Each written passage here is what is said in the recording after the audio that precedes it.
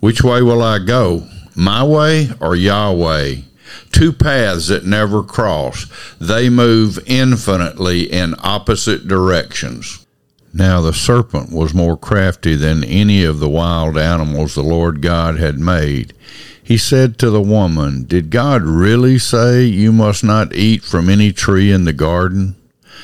He did that then, and he's doing it today. Satan's plan is to deceive us. He comes only to steal, kill, and destroy. He comes that he may turn us away from God and toward himself, to trust the liar rather than the one who is truth.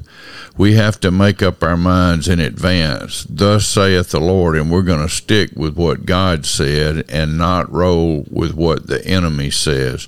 The world around us wants to reshape us into its mold rather than us to follow in God's plan. Just because the world changes doesn't mean that God changes. God doesn't change. He can't change. He's the same yesterday, today, and forever.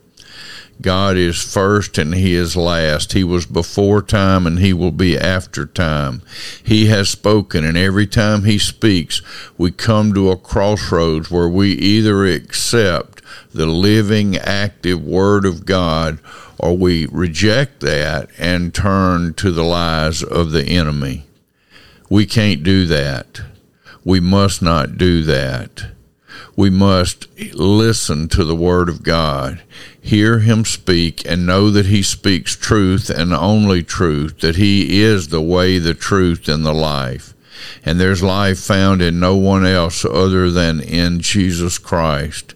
May we hear him speak, trust him, and turn to him today. We pray in Christ's name. Amen.